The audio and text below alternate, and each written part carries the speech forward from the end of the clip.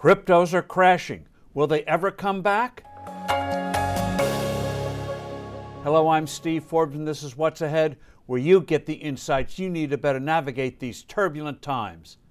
The collapsing values in cryptocurrencies and crypto exchanges are reminiscent of the bursting of the so-called dot-com bubble in 2000 and 2001. That high-tech bust obliterated hundreds of companies that went public in the late 1990s and in early 2000. Like any investment frenzy, many of the entities floated in the latter stages of that mania were flimsy, based more on hype than substance. NASDAQ was where most of these securities were listed. The internet boom was a magnet for novice investors. NASDAQ peaked in March 2000 at just over 5,000, and then it crashed hard.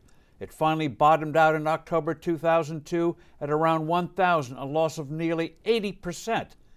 It took almost a generation for the NASDAQ index to reach and exceed the peak it reached in 2000. The plunge in cryptos is shaping up to be more violent and far faster.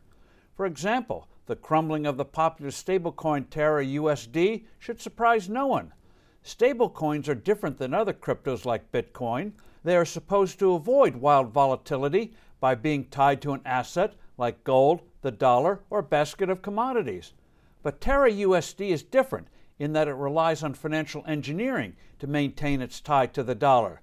The assumptions on which this was based were upended by unanticipated actions in a now convulsive market. Oops!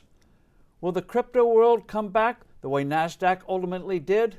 It will, but like the dot-com bust, it won't do so before there'll be massive losses and countless coins bite the ethereal dust. The same holds true for non-fungible tokens, NFTs.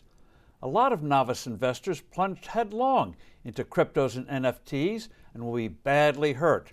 Scorched institutional investors, most of whom came late to this game, will be hesitant for some time.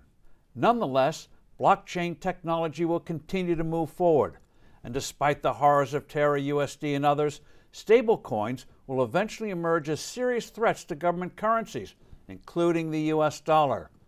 Wise creators will make sure stablecoins are fully backed by real assets and will be fully transparent so that investors can trust them. Technology advances will continue to make it easier and easier to use these cryptos for commercial transactions, both for everyday buying and selling transactions and for long-term contracts.